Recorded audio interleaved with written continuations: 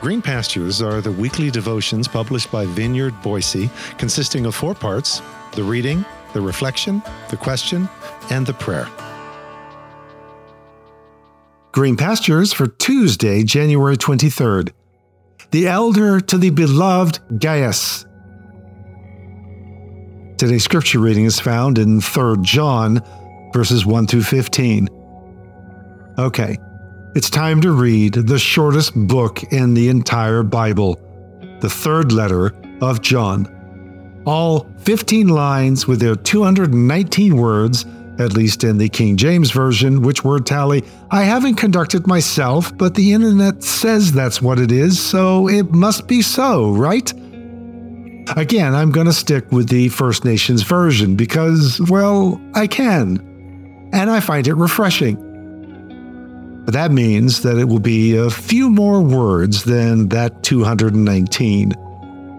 Once again, the point is to hear the letter, all of it, in its entirety. Let it breathe, even as you let yourself breathe for just a moment. Let it press you, challenge you, stir you, provoke you.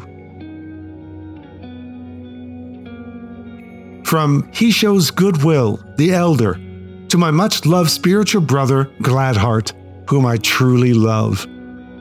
My close friend, I pray that good things will come your way, and that you will remain in good health, even as your soul does well.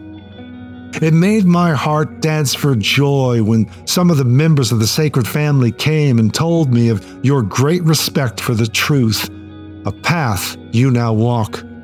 Nothing gives me more joy than to hear that my spiritual children are walking the path of truth. My much-loved brother, it is good that you keep treating the traveling members of our sacred family so well, even though they're strangers to you. At a gathering of our sacred family, they told us about the love you showed to them. You are doing a good thing when you send these family members on their way in a manner that honors the Great Spirit. For they went out to make His name known without taking any help from those outside the sacred family. So, it is up to us to help them on their way. In this way, we share together with them in making known the truth.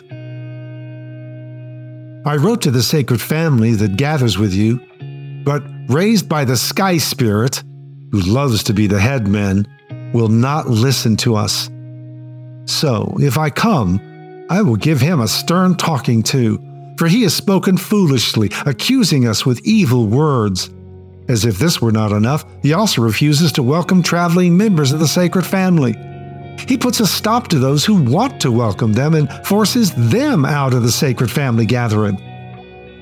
My much-loved brother, do not follow these evil ways, but walk in step with those who do good.